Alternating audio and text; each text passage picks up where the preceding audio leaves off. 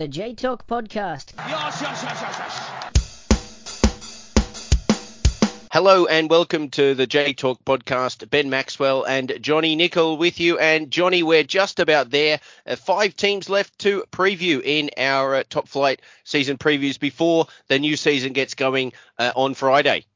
Yeah, excitement building. I don't know what things have been doing with you in Kanto since we last talked, but in Kansai it doesn't seem to know if it's the middle of February, the middle of May. So I've been down with a bit of a cold last week, so apologies to any of the listeners if I sound a bit too hoarse or a bit sniffly, but I'm kind of battling back to full fitness now. And I think in all my time of listening to the pod, this is the first time I've had 2 Scottish people on the pod at the same time. So momentous stuff. I'm really looking forward to it. We're going to talk about 3 fascinating teams in this episode.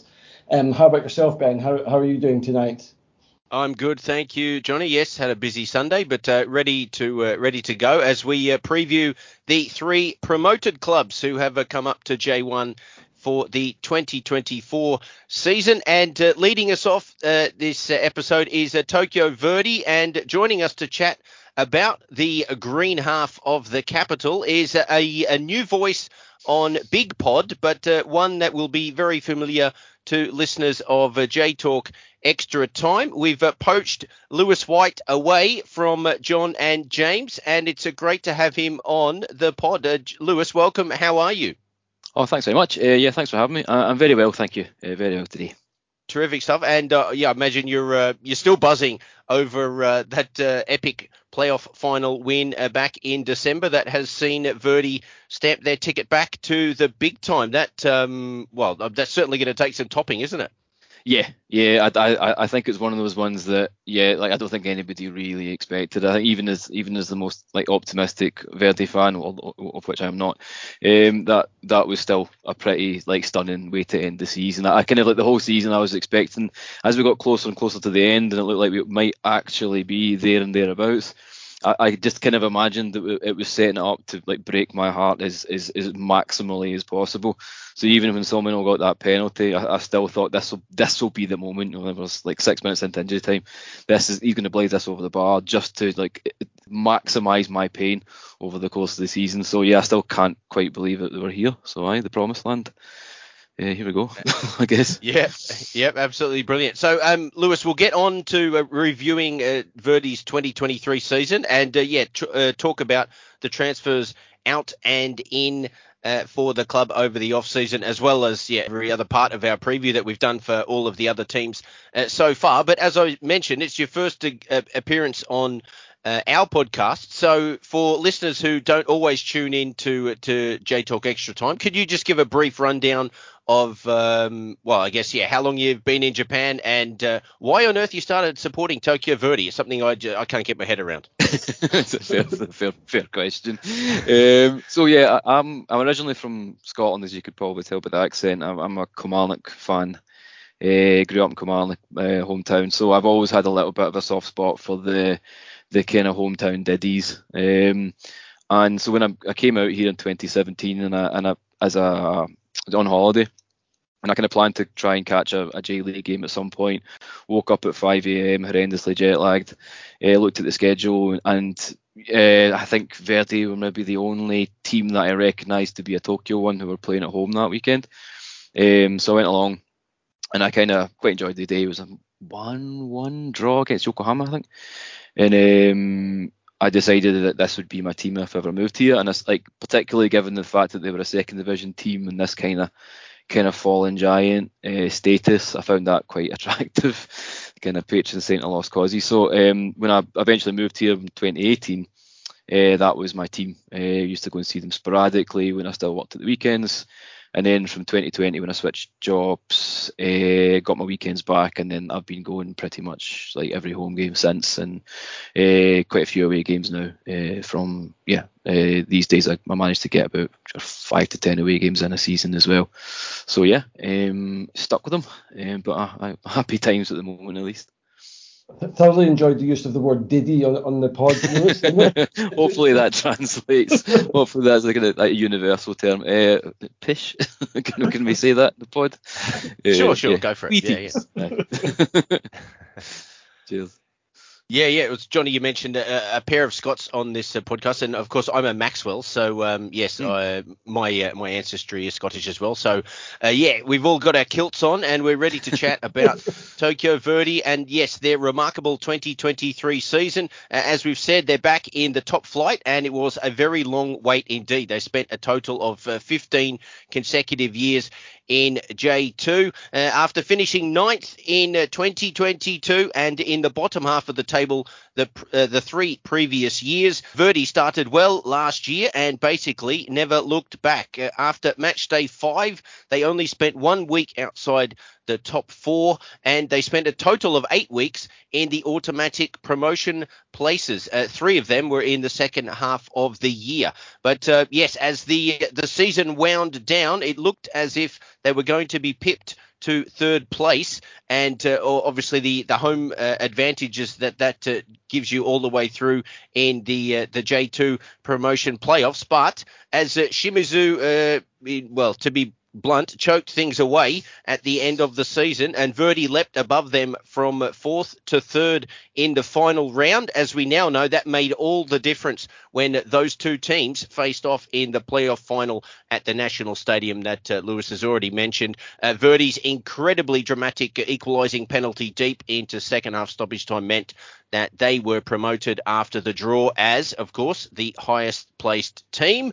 Yeah, plenty of people still don't like that policy that the J League has for the playoffs, but yeah, I'm sure Lewis isn't complaining after what happened last December. As far as their a broad range of their stats go from last season, well, 8 teams scored more than their 57 goals for. Of course, J2 plays a 42 game season, or at least they did with the 22 teams in 2023. And yeah, they were the lowest scorers in the top 8 teams in the table, but in only conceding 31, they had the best defence in J2. The goals were shared amongst, well, quite remarkably, 21 different players, with the mid-season loanees Itsuki Someno and Hikaru Nakahara leading the way with 6 and 5 respectively. So I've gone on for a couple of minutes there, Lewis, but yeah, you're far better qualified to talk about the journey that 2023 was. I mean, if you can cast your mind back to the start of the season after a 9th place finish in the season before, did you give your side much hope of ultimately reaching the ultimate goal? I thought we would. I thought we had a reasonable chance at a playoff spot, like maybe like coming in 6th or something like that. As it went, like what Verdi have done in my time as a regular attendee at the stadium, they tend to absolutely bottle it about midway through the season, and they'll go like a run of 5 to 10 games when they just cannot for love nor money get a win. And we did. even in 2023 we had this horrendous home record, and I think we went something like 2.5 months without a win at home, and I kind of honestly thought it was like history repeating.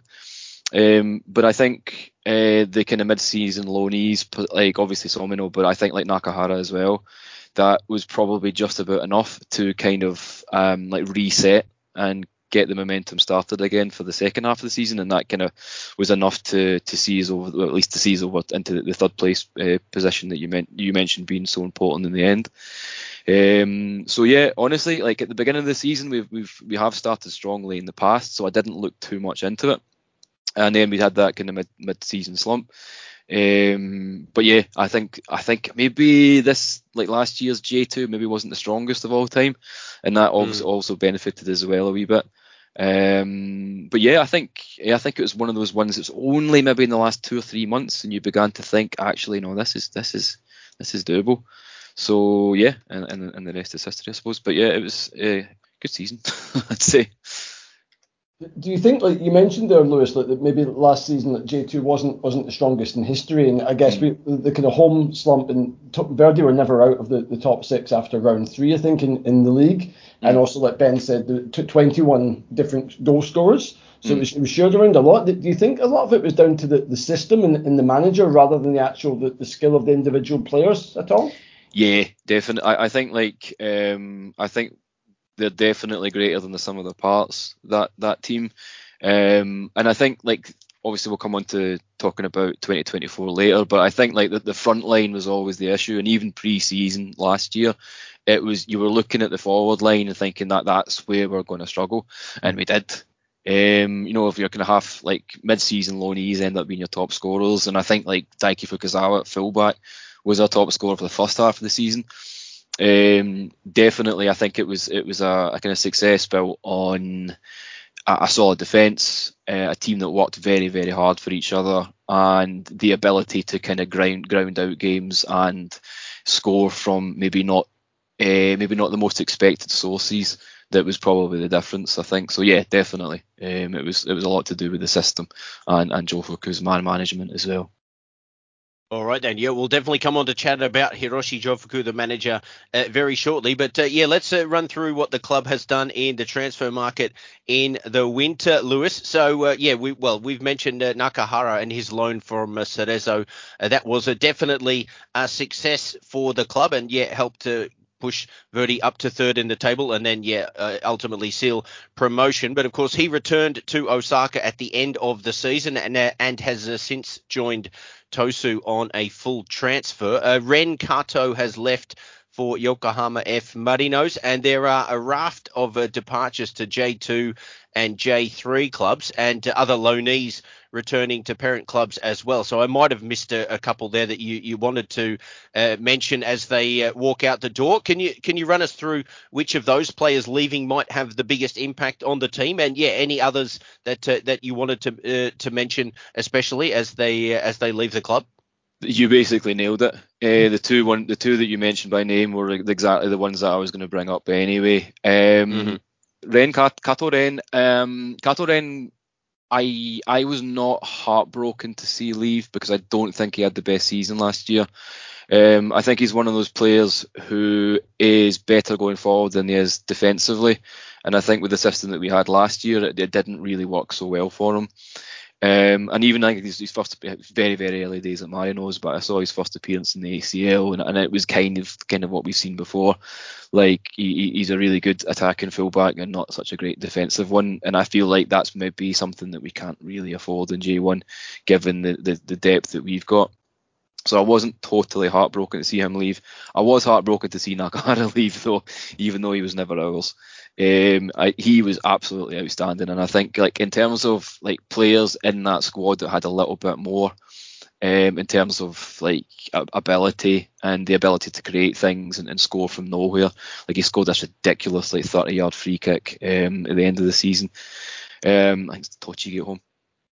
He was the one I was most gutted to see leave. The others that have moved on were kind of players that you would expect to have been moved on anyway, like given the circumstances of moving up to J1, and even you may have expected to see them go from J2 as well. It was like these like absolute stalwarts like Junki Koike and Kajikawa and players like that who've been, the old cliche servants to the club. But are kind of maybe at the end of their kind of useful best for any kind of higher level J2 team, and definitely for J1. So I think the two that you name checked would probably be the most significant departures. I think with Nakahara, probably the most painful thing is that he's actually ended up at Sagan Tosu, who could be the direct rival for Verdy. So it would be an absolute sickener to see him come back and score against Verdy. Hopefully that doesn't happen this season. And it seemed a bit like Kato played an awful lot of games last season, but it seemed to be like he was never really first choice, kind of played in the left wing or left back when players were injured or out. So I think the only other thing I was going to add, a bit of a kind of recurring theme on these previews is put players not on this list, because I know Gamba, among others, were credited with interest in Miyahara and Morita. And I don't know how it is reported on the Verdy end, but I think in the Gamba side it was kind of it was reported that those players would have left if Verdy had stayed in J2. So the fact they went up seemed to be quite crucial in keeping both of them on board, and I think they could both be crucial pieces in the puzzle this season. But yeah, just to kind of echo what both of you have said, I think quite a lot of departures on paper, but maybe only 2 or 3 maybe affecting the starting 11, I think. Yeah, 100%. And I think like maybe more than anything else, like I don't think we've had a particularly massive boost in terms of finances with this promotion. And I think I saw some I think projected figures for playing budgets earlier today, and I think that we are like by 100 million yen the most skint team in the division in terms of like playing budget. The next one up is Sagan Tosu, as you mentioned, so it's a bit of a gutter to see Nakahara go there. But that skint that we lose out to Sagan for players. But you're right. Like I think the promotion has at least kept some like players of Miyahara and Morita's stature on board for another season, maybe or two, depending on how we get on. So I think that's the most important thing, is almost not losing more rather than what we have lost from promotion. Yep. All right then. So we mentioned that Nakahara has departed the club, and he will leave a hole for definite. But yes, the other mid-season loanee last year, of course, joined Verdy on loan for the second time from Kashima last year, Itsuki Somino, and ended up as the top scorer. Well, he has remained and is beginning a season with Verdy for the first time. So that's absolutely tremendous for the Green Faithful to have him there from the start of the season. I'll tell you what, Johnny, I'll throw it to you if you want to run through the other transfers in that caught your eye, either new players to the club or youngsters coming through the ranks, and then obviously throw to Lewis and see which one of those he's the most excited about. I think ins are a little bit like outs in that there's quite a lot of them on paper, but I think that there's one that stands out for me anyway, head and shoulders above the others, and that's Tomoya Miki coming in from Jeff. Again, as Lewis mentioned, the kind of finances at Verdy, I've always thought Jeff are actually quite a bit richer than Verdy, so I'm not surprised to see Miki in J1, but I am quite surprised to see him switching over from Jeff to Verdy, because I think there must have been interest in him from other clubs this off-season and also the previous two, but he stayed at Jeff and he's obviously given up getting promoted with them, so fair play to him. He's switched over to Verdy, and I expect him to be a big player in midfield, whether it's as a holding midfield or as a number 10. Outside of that, I think you've got Hijiro Naga's come in from Machida, a left back, and then our old friend Yutaro Hakamata is back in J1. I'm not quite sure how he's gone from getting relegated at Omiya to returning to J1, but hopefully he doesn't play too much. And then you've got Soma Meshino, you've got Yotaro Meshino from Gamba's younger brothers come in, a very promising kind of number 10 holding midfielder. I don't know how much playing time he'll see. Joey Yamamoto's come up from the youth team. He's Rihito Yamamoto's younger brother, and rumoured to be actually better than Rihito, so we'll wait and see that. And then a player I know well, and I'm a bit sad to see him go, Hiroto Yamami. It just didn't happen for him at Gamba. Partly down to him, I think, a lot of it down to the coaching, and hopefully with a good coach behind him, he can develop a bit at Verdy.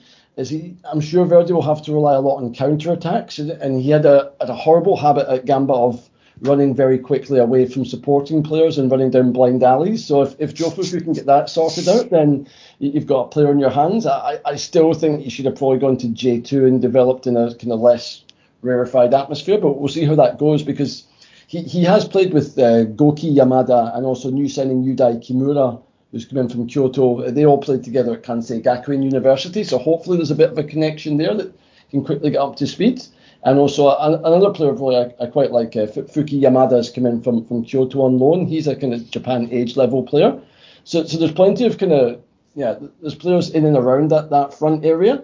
It might be a little bit like Kyoto or Shonan or Tosu, where the players are never really set in stone who's the first choice. They kind of rotate them round and get kind of 10 to 15 games out of each of them. But yeah, a lot of players. I'm a big fan of Miki. I've always been a big fan of him at Jeff, and I really want to see Yamami do well. I think Yamada could be a decent signing. The rest remains to be seen. What have you made of all the business, Lewis? Yeah, I kind of like it echoes what I think as well. I think like Tomoya Miki would be the one when he signed, because he's one of the first to sign actually when the window opened, and I was like, well, that's quite a significant one, because he's very well thought of at Jeff, and I thought this was like, okay, this is indicative of like, this is like we're laying down like a marker in terms of what we're willing to spend and what we're going to actually do. Maybe there's some sort of investment coming, and then after that it was just like a slew of loanees. But kind of what you're saying, like I feel like a lot of these loanees are players that will fit the system, rather than the other way around. And I think you're probably right. We'll probably see a bit of rotation.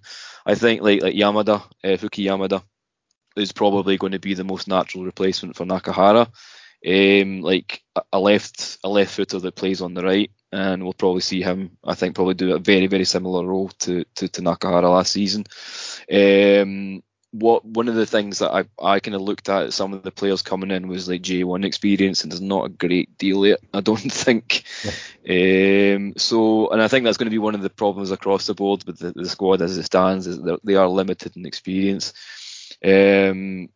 There's nobody else that really massively stuck out for me. I think Yamami might be a solid signing as well, but you can look at the reels on YouTube, and it's always like their three best moments of God knows how many minutes they actually played. Kimura, I'm kind of looking forward to seeing a little bit. I think he's a kind of relatively big forward as well, 6 foot or so. And I think that'll be important because we occasionally switch away from this kind of 4-3-3, 4-5-1 system to a 4-4-2, and I think having a couple of like reasonably sized forwards will be important there if and when we begin to struggle. But I think it's like the players that have come in. It really depends on how quickly they settle and how able they are to compete at a kind of significantly better level than J2. Somino, I don't know. Like, I'm top scorer from last season, but he's a bit of a big haddy. Like, again, to use a Scottishism, like he's maybe a little bit limited technically. Some of the goals he scored last season were quite funny. He got an equaliser against Jeff with his knob. So like, I think it will be. He's quite young. So I feel like maybe he's going to be one of those guys that just suddenly goes in this crazy run, run of scoring. But I don't know. Like, there's not a huge amount of signs that came in that particularly like set the header alight, as it were. I think Tomoya Miki and Fuki Yamada, I think, would probably and Yamami would be the ones that I'll be kind of keeping an eye on most in terms of great hopes for the coming season. All right. Now, just before we move on to the manager, Lewis, as we mentioned, this is Verdy's first season back in the top flight for an extremely long time. So, again, for Big Pod listeners who don't know any of Verdy's, regular players from last season, who were the mainstays of the promotion campaign that have stayed and that you think will be the most important contributors this season? Miyahara at right back, ex-Grampus. He's got J1 experience. He just looks like much more of a kind of, like a kind of classy article. Mateus, the goalkeeper, I thought he was the J2 goalkeeper of the season, but I think there's like a couple of games he had a couple of howlers, but overall I thought he was a superb and very consistent goalkeeper, which was, he hasn't always been. So it's another really big season for the keeper, Mateus. Other players, Morita, he's kind of come into his own. He's obviously the captain as well. He's a very young captain. He's 23, but again, obviously this is going to be his biggest test. Other players that I think will be interesting to see settle in J1 will be Tetsuyuki Inami. Kind of defensive midfielder he's one of those kind of like no nonsense midfielders who's actually got a really, really good shot on him. I'm quite interested to see. I thought he was younger than he is. He's actually 24, but I'm quite interested to see how he does in J1. The other one similarly is Hiroto Taniguchi at centre half. I feel like he is. I could be horribly wrong, but I really do feel like he's a really good, really, really good centre back, and I'm really excited to see how he settles in J1 as well. Those would be my calls. In terms of kind of younger players coming through that I think will be exciting to watch, there's a young winger called Yuta Arai, who's coming in from, I think, Toyo University. He played a couple of games last season and looked electric. Again, he's a winger, so he's going to be one of those players that has, a couple of good games, a couple of bad ones. But I'm quite excited to see him. He's only 20. They would be my calls, I think, for players to watch for next year if you're not familiar with the Verdy squad as it stands. Yep. Okay then. So the manager then, Hiroshi Jofuku, he worked at wonders in his first season at the club. He has a lot of experience in the top flight in Japan. He first began his managerial career, with my club, FC Tokyo, in 2008. Led us to then a Nabisco Cup title in 2009, but in 2010, FC Tokyo had a annus horribilis, and Jofuku was sacked late in the season when the club was 16th, and they did go on to be relegated at the end of the season. Jofuku moved to Kofu, who were in J2 in 2012. He led them to the J2 title in his first season, and then up to 13th in the top flight in 2014. That proved to be his last season at the club. In 2016, he returned to FC Tokyo, but only lasted 6 months.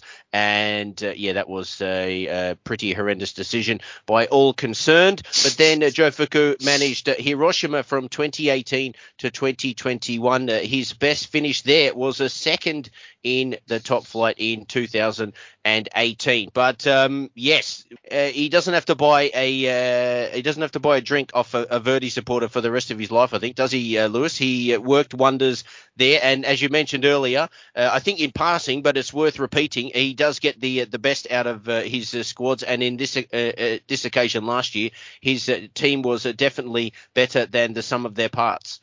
Yeah. Exactly. I love the Allget. I think he's wonderful. He came in midway through 2022 after we'd had the absolute kind of comedy capers of what's his name, Takafumi Hori, who went on to be equally god awful at Sendai. So I think like him coming in, it wasn't one of those like appointments that everybody was over the moon about or particularly excited about, but it was like the right man for the right time, and I like very much steadied the ship over the rest of that season. Finished the season really strongly. I think it was like 6 wins in a row. Quite conservative. Will tend to prefer a kind of defensive discipline to this kind of like expansive or free-flowing football. He likes passing football, and they pass. There'll be a lot of possession recycling to the point where you'll be kind of screaming them to pass it forward just once, for God's sake. So it's maybe not the most pleasing in the eye football, but it is effective, and especially for a club who are not necessarily blessed with the best like financial resources and ability to go out and bring in players like for example Zelvia were able to do last year, or Shimizu were able to do last year. He will build a really good unit. I think he's a very good mad manager as well, although I don't know how much that was to do with the assistant manager, Tsutomu Ogura, who's went off to take over the Singapore job. But I think he's very fond of his players as well. I think he has this slightly kind of patriarchal view of his job, and he's a very good. He's very good at building up a squad and building that togetherness to get them through the season. So I'm really excited to see what will happen this year. And given that the mission is really just survival, I'm really happy it's him, because I think he's probably it's kind of his bag. Is building these difficult to beat squads, and I think if anything, J1 might be like better in the sense that where we really struggled last season when we had that rotten run of home games when we were like drawing 0-0 every second week, and it was pretty awful to watch. This time we will probably be the ones defending, and it will be like as you guys mentioned, it will be counter-attacking football, and I think that serves us better than having to be the one that are, like pushing and being proactive. So yeah, I'm really happy that it's him, and we'll see how we get on. I think I came into this episode knowing I think a lot of the listeners will expect Verdy to have a tough time this season. So I deliberately thought of kind of reasons to be cheerful. And I think Jofuku is definitely a reason for positivity at Verdy. I'd go as far to say of the three newly promoted sides, if I had to choose one coach from them to keep my team in the division, it would be Jofuku. He has the experience, and you laid out what he's done, his CV in the past, Ben, and I think perhaps that spell at Kofu, like almost a decade ago, Now I think that might be the most relevant, getting them promoted and then keeping them up for 2 years, because like you say, Lewis, he's not going to win any points for style the way his teams play, and I think that was part of the reason for his downfall at Hiroshima. They kind of slowly slid down the table, playing some pretty turgid stuff, and then he was out the door. But I think he's really kind of found his groove again at Verdy, and especially having coached teams at the top end of J1, I think it was probably quite easy to get especially the younger players at Verdy on board with what he was trying to do. And yeah, I think you make a very good point about it was very difficult for Verdy to break teams down last season, but with probably on the back foot more often and having kind of pacey wingers, you just need someone in the middle to knock in those chances, and it could be a very successful strategy. But yeah, I definitely echo your sentiments about Jofuku. And I mean, Ben, you must have some kind of mixed feelings about Jofuku. Well, yeah, absolutely. I mean, the 2009 Nabisco Cup final is probably the best day I've ever had supporting any of my teams. So the fact that he was able to deliver that trophy was absolutely magic. But yeah, the next season I was cursing him to the moon as we just sunk down the table, and he wasn't able to really do anything to arrest our slide. And then as I said, the return in 2016. It just didn't seem right from the off, and as it panned out, it was clearly the wrong decision. But I can see what you're both saying, and I think for Verdy in this situation they find themselves in, he is the perfect man for the job. And sorry, Lewis, thanks for clarifying there that he did come in halfway through 2022, didn't he? I meant to say it was his first full season in charge, so I think I misspoke earlier. But you're right. In just 18 months, he's managed to turn this Verdy team into a J1 outfit, and he's certainly a passionate man, wears his heart on his sleeve, but is also extremely well prepared. And as we've said in the last few minutes, he definitely gets the best out of his players. And you can see the fact that Verdy had the best defence statistically in J2 last year. That he certainly knows how to organise a team as well. And I'm sure all Verdy supporters are looking for him to carry on in the same vein in 2024. Although, it must be said, he hasn't spent an enormous amount of time at any of his stops in J1 or J2/J1 up until this point. But maybe this is the club where he really sinks some roots in and spends a number of years in charge. As I say, I'm sure the Verdy supporters, Lewis included, very much hopes that is the case. All right, so let's move on and talk about our ones to watch. I know Lewis has already mentioned some of the key players that have remained from last season, but as we work through the three of us and chat about a player that we're most looking forward to seeing for Verdy this year.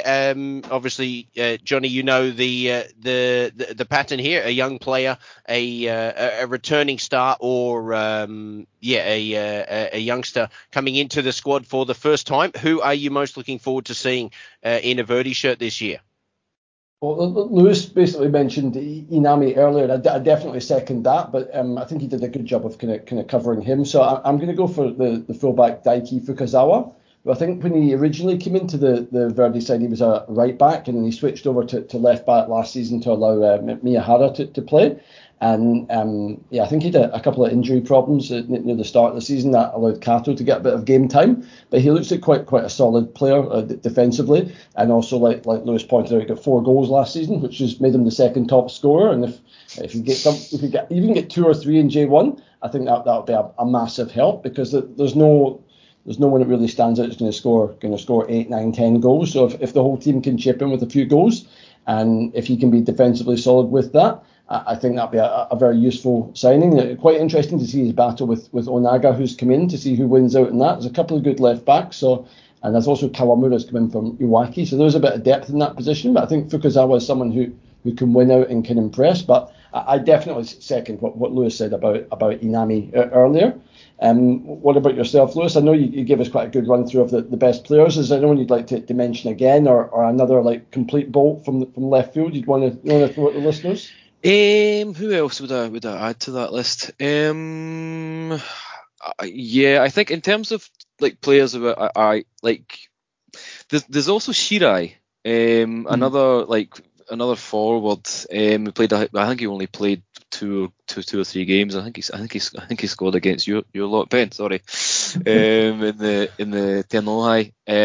Again, he's a kind of. I think he's quite a tall lad as well. I think he's about 6 foot as well. So he might get a bit more game time this season. He might be another interesting one to look out for. He looked pretty mobile in that game. From what I remember of that game, it was quite booze-filled. But I remember he had a chance towards the end of the first half extra time, which he skewed wide. But he might be another one. But beyond that, it would be the players I mentioned already. And Inami, I think Morita's going to have a really big season this season as well. Like, can he make the step up to J1? And then the young winger Arai. As well, I think would be my choices for guys I'm really looking forward to seeing hit the kind of J1 challenge. Just to follow up what you said, Lewis, yes, Shirai did score against FC Tokyo according to the Soccer Digest in the Emperor's Cup, and 185 centimetres tall and has size 29 feet in Japan. So yeah, He's a monster for an 18-year-old. Yeah. Kaiju. Right, go. Yeah, he should be quick. That's a unit. Yeah, definitely by Japanese standards, that's a big boy. So yeah, he should be one. Depending on how much he plays, he might be another interesting one to keep an eye on.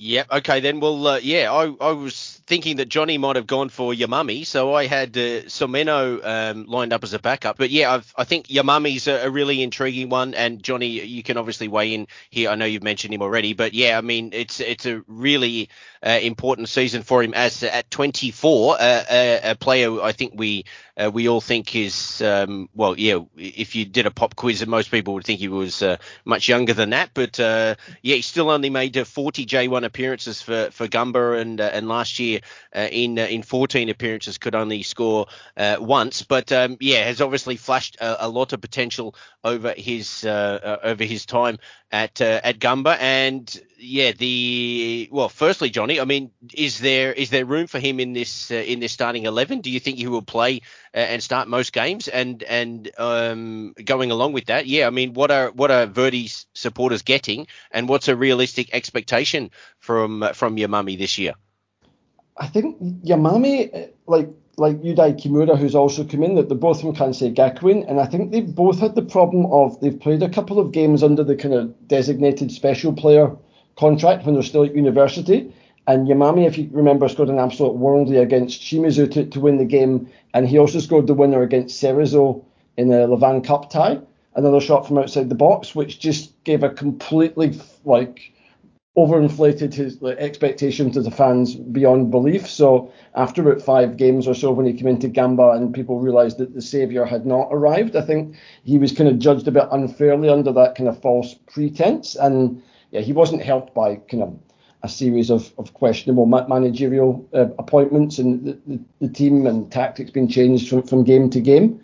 And he never really found a role. He was down the left one week, down the right. He gets running at centre forward. Like sometimes we had a couple of big Brazilians were injured, and then it was little Yamami was put into playing the same tactics sometimes. So definitely not helped by the coaching and the overall mood at Gamba. But he is a very, very quick player, and he scored goals against Sagan Tosu and Cerezo, but he couldn't seem to do it against anyone else. And I think that the last game of last season, he came on against Vissel Kobe and actually looked quite good. And just to kind of sum up his time at Gamba, I think Gamba done quite well in that game and deserved a point out of it. And Yamami had a late chance to get the point, but his shot was deflected just wide. And that kind of seemed to be, him and Gamba were a bit like ships passing in the night. I think there's a good player there, and there's probably another universe somewhere where he makes it. And I hope he does well at Verdy. I just have the feeling like he really needs to go somewhere where he can play poorly for 2 or 3 games and not get dropped, which I don't think Verdy have the luxury to do, which is why I think J2 would have been a better move for him. I know in his comments when he left Gamba, my Japanese friend said it sounds like he's not going to be back. I think the new graduates usually get 3-year contracts, so I think they're going to loan him to Verdy, and if he does well there, he'll sign for Verdy. If not, he'll be somewhere halfway down J2. A big season for him. I think he'll make quite a few appearances, but I don't know how much he'll actually start. He might start the first 2 or 3 games and make his way to the bench. So, I think he'll find his way into that rotation system. But yeah, I've still got his shirt. It's a away shirt from 2022. So I'm wishing him well. He'll be one of my favourite players that's not a Gamba player this year, but I'm not completely sold that he's the answer. As we said earlier with Lewis, I think Fuki Yamada is your kind of winger at Tokyo Verdy to keep an eye on out the new signings this year.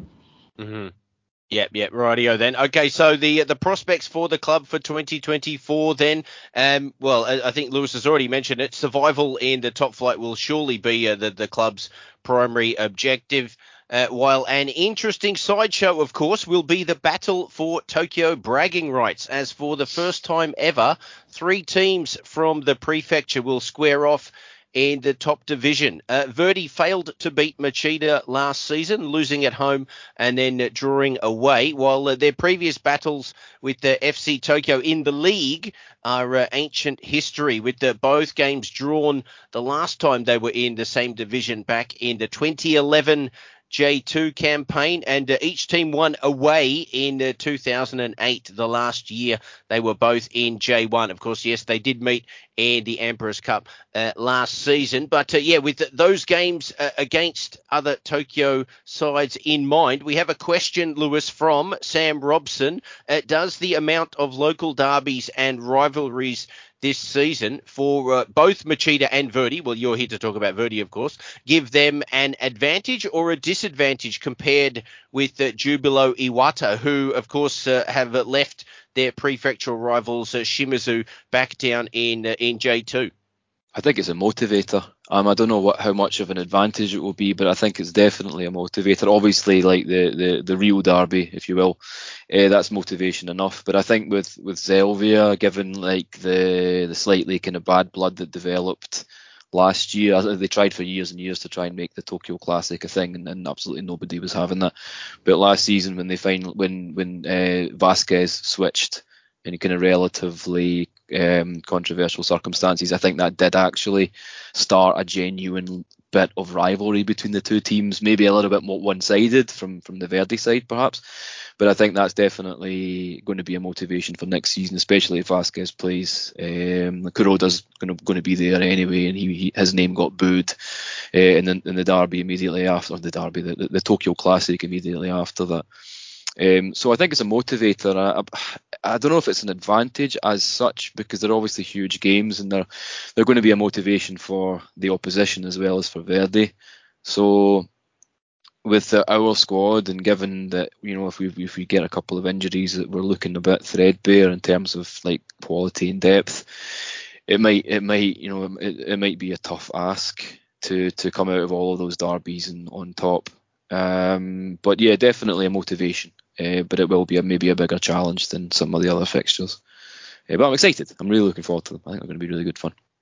I think that this was actually a really good question from Sam. It's a bit different and got my thinking cap on. I think if I can throw an FC Tokyo into the mix, I'm pretty sure away from the playing side, it's absolutely brilliant for all the clubs. Like the marketing divisions will absolutely love it, and I think like the people who organise the logistics of away days will love the fact that one of the away days is like for Tokyo and for FC Tokyo and Verdy, one of the away games is essentially in your home stadium, and the other one is like about 5 minutes down the road, rather than being in like Oita or Okayama.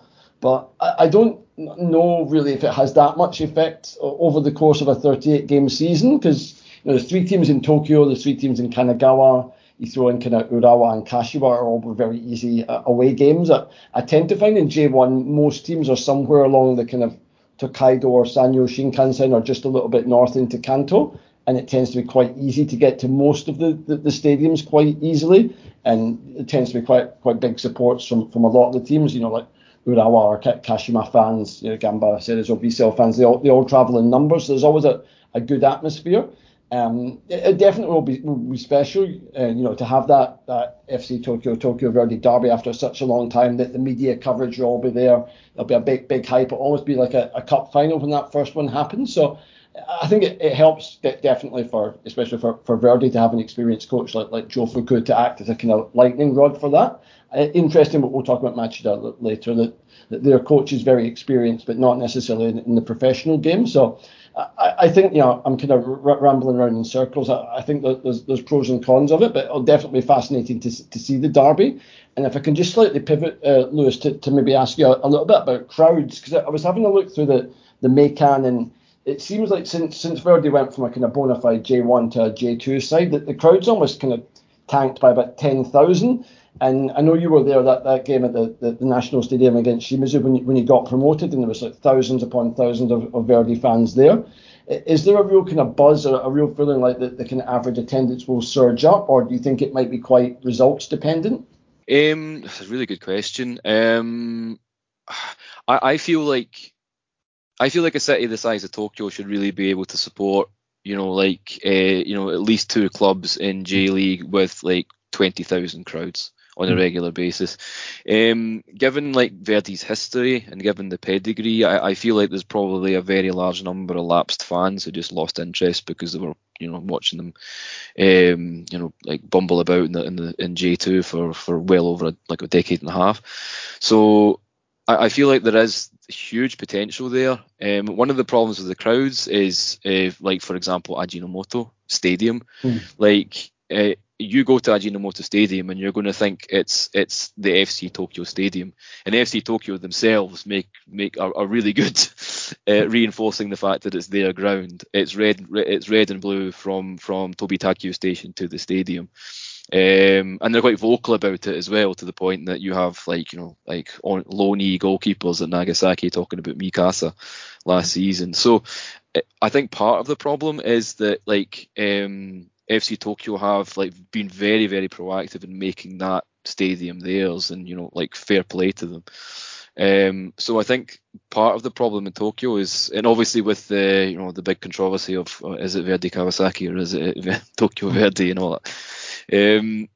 I feel like there's what Verdi probably should consider in a slightly longer kind of longer strategic game would be to leave Ajista to FC Tokyo and try and build your own identity somewhere else. And then obviously that's going to be very, very dependent on what the actual success of the club is on the park as well. But I feel like there's a number of things that need to change before you can look at Verdi as a rival to FC Tokyo in terms of crowds anytime soon. If we could get on a regular basis, I feel even in J2 on a good day we got 13,000 out a couple of times, and I feel in J2 that should be like the target, low to mid teens in terms of attendances. But you can imagine that if things begin to go very awry very quickly, then that might be a struggle. But I really hope so. I really hope that if given taking the momentum from the end of last season into the new season, that kind of optimism and that kind of stuff, that we were able to build something a little bit more lasting. But I think that really depends on how capable we are of staying in J1, and even outside of that, how capable we are of bringing in investment in the way that other clubs around Tokyo have been able to do. Obviously, FC Tokyo, I think, have double the playing budget we do currently, and even Machida, even though their actual fan base is relatively small, they've got an absolutely minted owner who's willing to really, really invest in that project, new stands and all that kind of stuff. And I feel like Verdi's a little bit unloved, not only in the stands, but in the boardroom as well. I don't feel that Zebio are particularly, interested in the investment, and I feel a little bit like it's an albatross around their neck. So I would hope, given a little bit of time, we can get a little, make a little bit of space for ourselves in Tokyo, maybe somewhere else at some point in the future. But yeah, it really depends on whether or not we're still in the division in the next couple of years.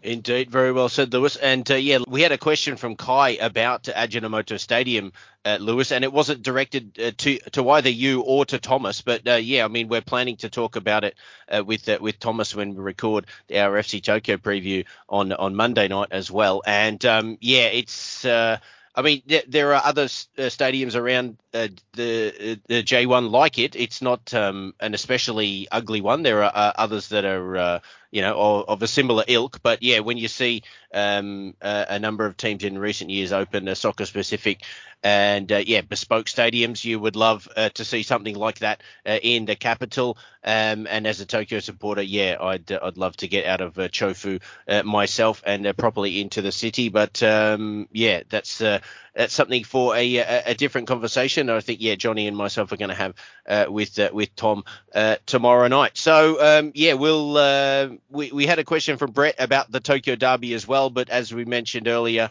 there haven't been that many in recent years. Brett, but we're all looking forward to it returning this year, and especially the FC Tokyo Verdy games will be extremely highly charged, I am sure. So Lewis, I think we'll begin to wrap it up there. I mean, as J1 expands to 20 teams this season with 3 coming up, I'm sure you would bite my hand off, Johnny's hand off, you probably your own hand off as well to guarantee a 16th placed finish at the moment, or 17th as well. I mean, you would just dearly love to survive and have another season in the top flight. As we've said, Joe Fuku is going to have them as well prepared as he can. I'm sure you're going to really enjoy the ride while it's going. But how optimistic have you allowed yourself to be during the preseason and as things get set to kick off for your club on Sunday at the National Stadium? I feel like I'm quite Scottish about this kind of thing, and I swing between like insane levels of totally unrealistic optimism and then utter despair. So I would absolutely bite anybody's hands or any other appendages off to not get relegated immediately. Like the way I'm looking at it, like I'm buzzing for it, absolutely buzzing for it. But I think like it's a season of survival and of maybe some manner of consolidation. I'd like to see some kind of interest in the club. I'd like somebody from the outside who aren't Zebio to have a look at the club and consider them to be a bit of an investment going forward, into some sort of like imagined J1 future. But yeah, I'm really, really excited about it. I've already booked some flights for away games down in Kyushu and that kind of stuff. So yeah, I'm absolutely buzzing. I hope we're not garbage. I hope it's not miserable. But if we survive, I'll consider that a great season. Absolutely. And Johnny, you probably don't want to spoil your JPred, but what sort of hope do you give Verdy of hanging on and playing in J1 again in 2025? As I kind of teased earlier, I think in a lot of people's JPreds that they'll feature quite prominently. That they'll probably be the team that's picked to finish bottom most, I'd imagine. But as the team coming up from the playoff, you've got to expect that.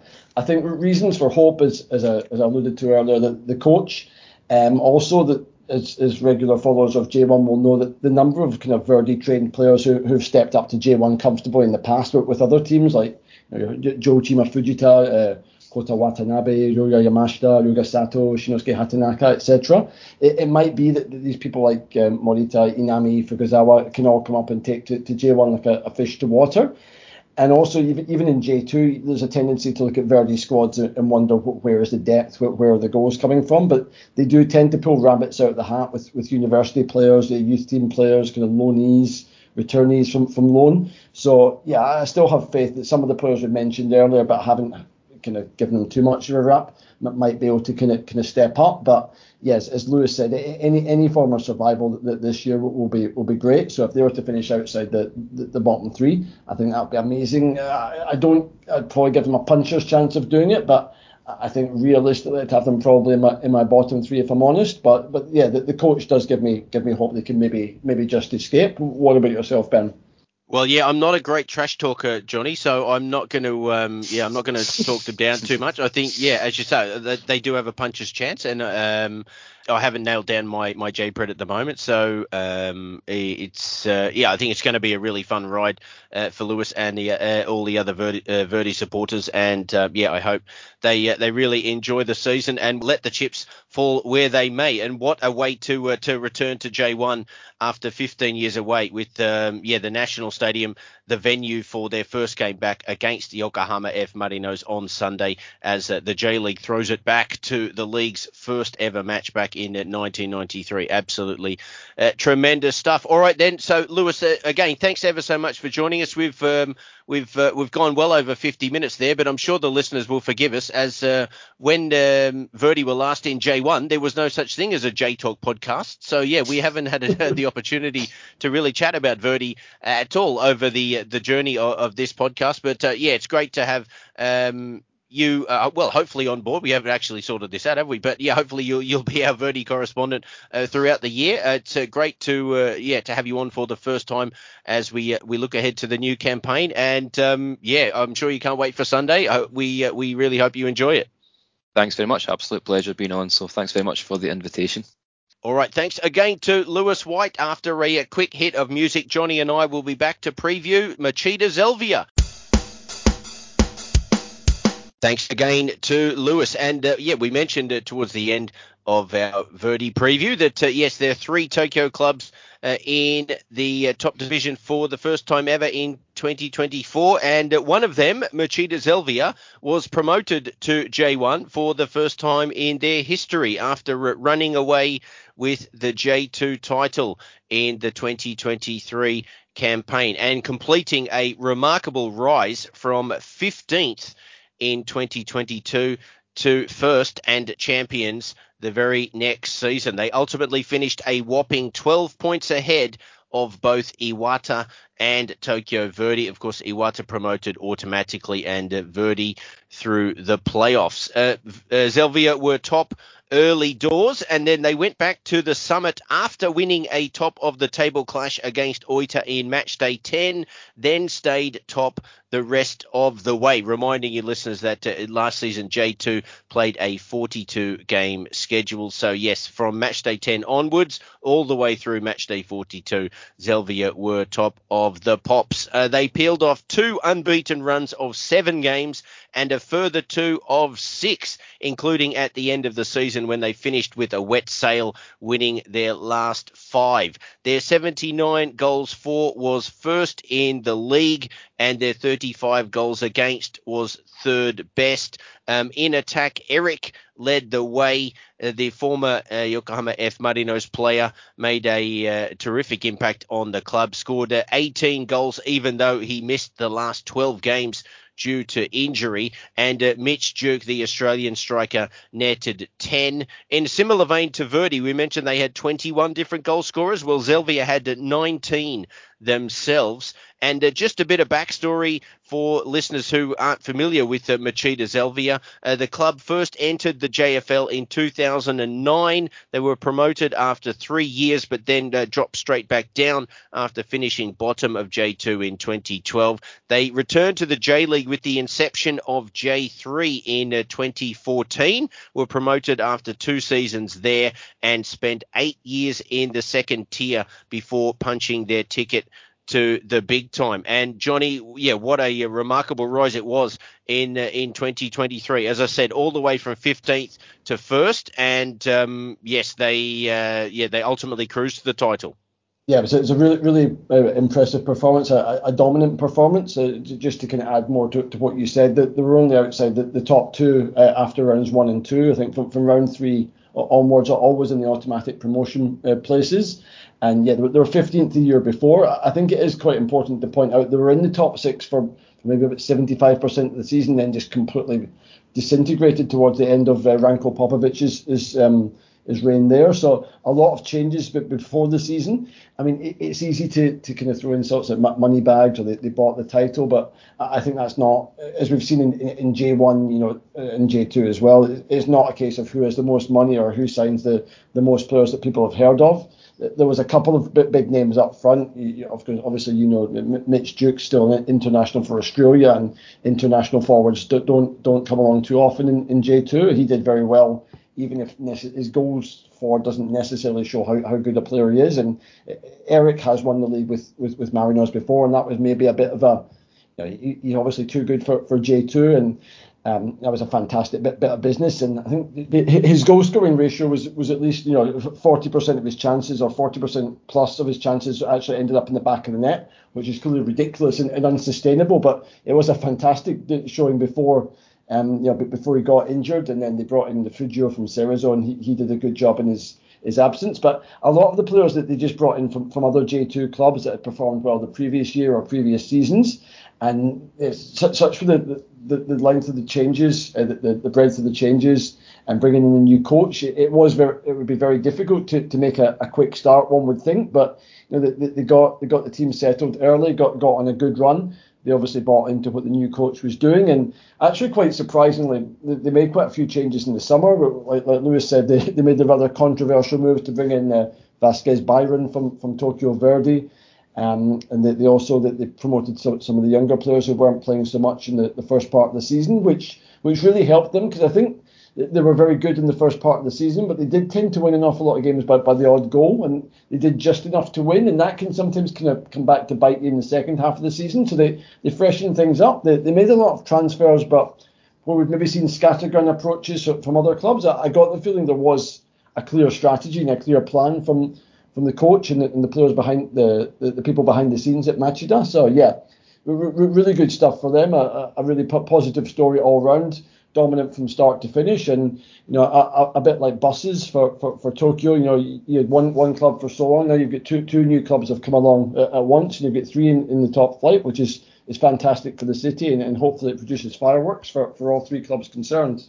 Yes, indeed. Very well said. And yeah, I mean, Eric is, it's a remarkable story. And I mean, the fact that he's come back to Japan, as you say, having won the league with F. Marinos in 2019. I mean, yeah, so he was basically available to any club in the J League that could pony up the money for him. And I think it's a question without notice, Johnny, but it has to be the most significant signing that any club in any of the three divisions of the J League made in 2023, doesn't it? Because your point is a good one, that they were in the top six for quite a while in 2022, but ultimately it's a dreadful finish down in 15th. So yeah, maybe that was a false position, but the fact that they've been able to run away with the title so convincingly, and Eric, a new player into the club, has made such a massive contribution, and as you said, being so efficient with his chances as well. I mean, he's for me, he has to be the most significant signing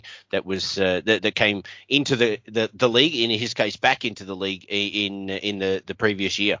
Yeah, absolutely. It was a brilliant signing, and I'd argue. I mean, the Machida squad was obviously there to get promoted, but I think he was clearly the difference between automatic promotion and going into the playoffs, which is obviously much more of a lottery.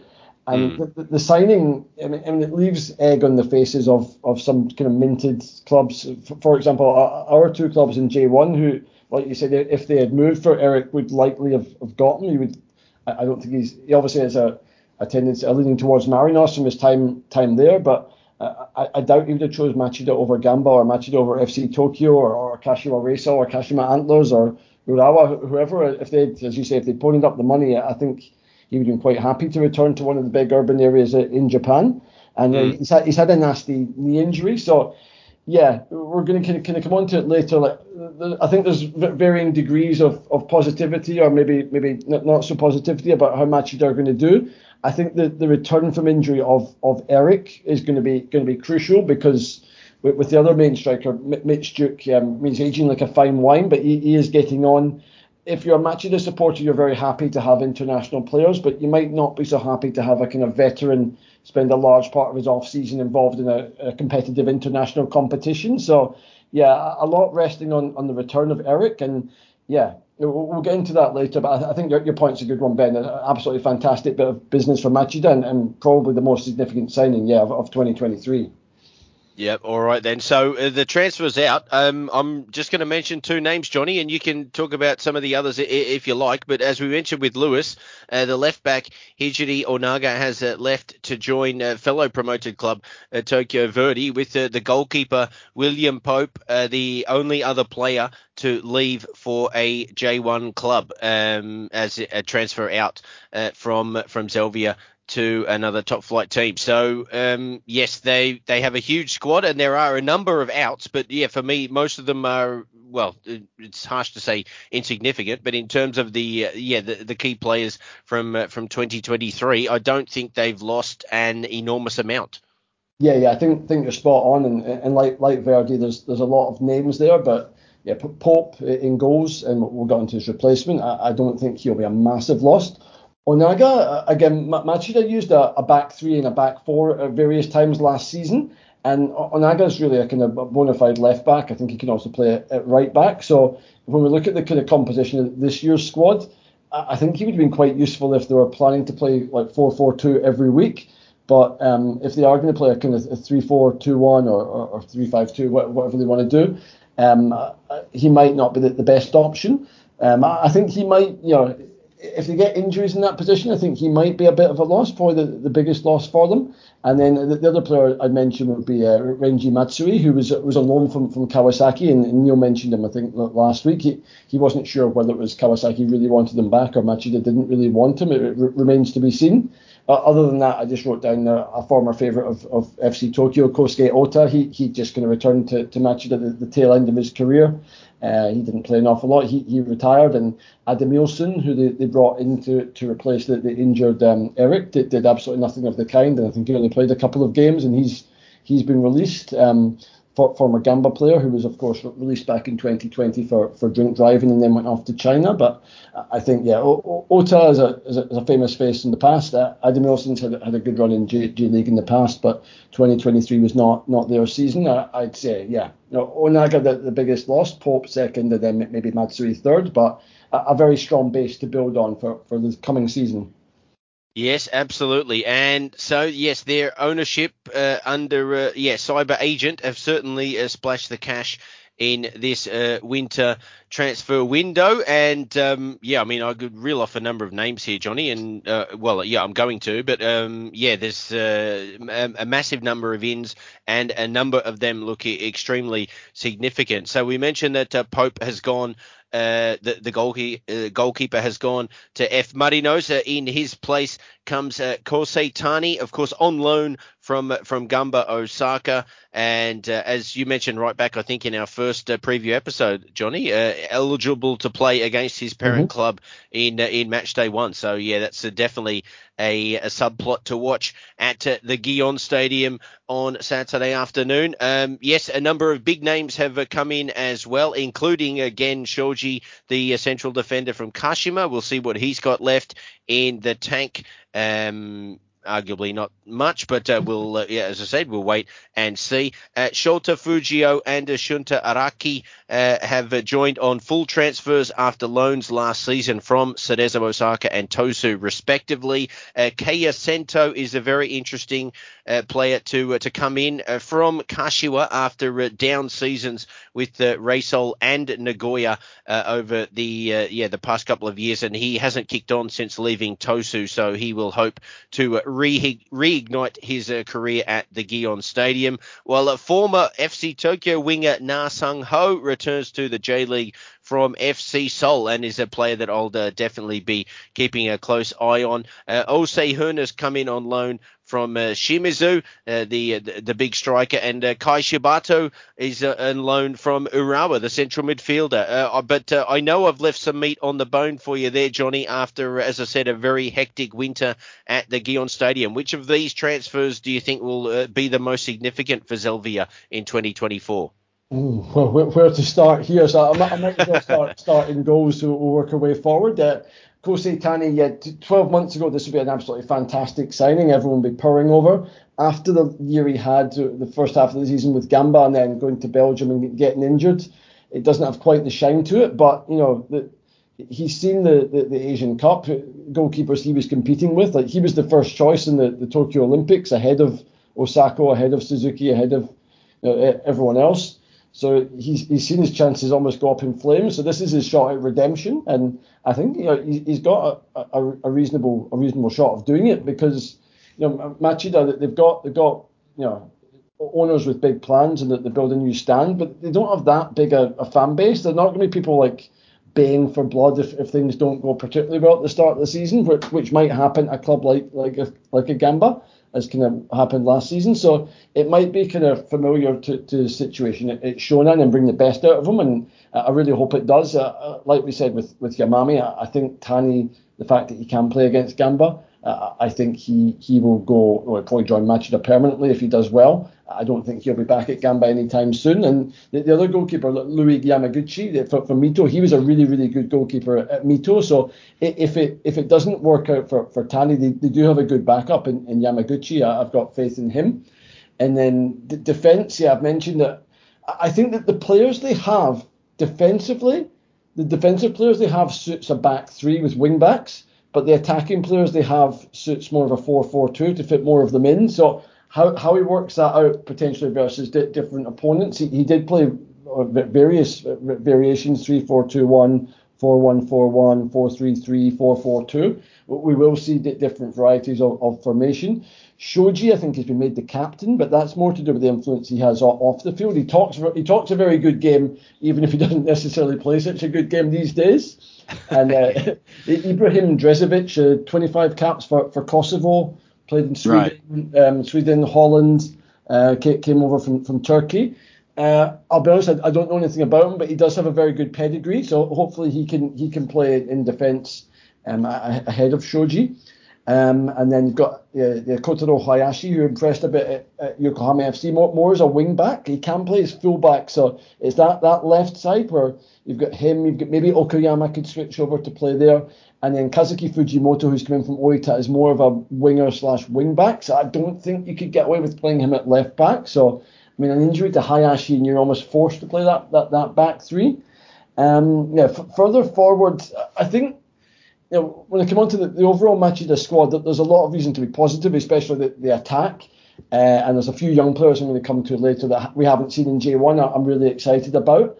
There is a bit of a nagging doubt, though, if you look at the squad a certain way, that there's a lot of players that maybe Kai Shibato sort of represents of Nasangho as well. They have a big name J1 club on their resume, Akashima, Anurawa, FC Tokyo, Gamba, but they didn't do particularly well there. So how all of these players mesh together remains to be seen. I think that Shibato goes in there with like Kaito Yasui and Hokuto Shimoda, who again, they've all played for big J1 clubs, but it's not really a surprise they're not still there. So interesting to see how they go. And also Kea Sento seems to have ants in his pants. I think he changes club every year. So he's a very good squad player. Whether they get a good starter out of him and whether he goes in as a holding midfielder, a winger, a number 10, remains to be seen. And then, Osei Hun, it's quite interesting because he went to Shimizu, absolutely bullied the Gamba defence and got a goal, I think, in his debut or his first start. And then I think Thiago Santana came back and they had way too many foreigners, so he just disappeared after that. And Machida also have the same problem. They've got 7 foreigners, I believe. Drezovic, Jang Min-yu, Nasang Ho, Vasquez, Eric, Duke, and Osei Hun. So when Eric and Duke come back, I don't know if he'll get a chance. I think the only other thing I'd mention, Fujio, Shota Fujio has made his loan move permanent from Cerezo. I'm not sure why Cerezo did not want him.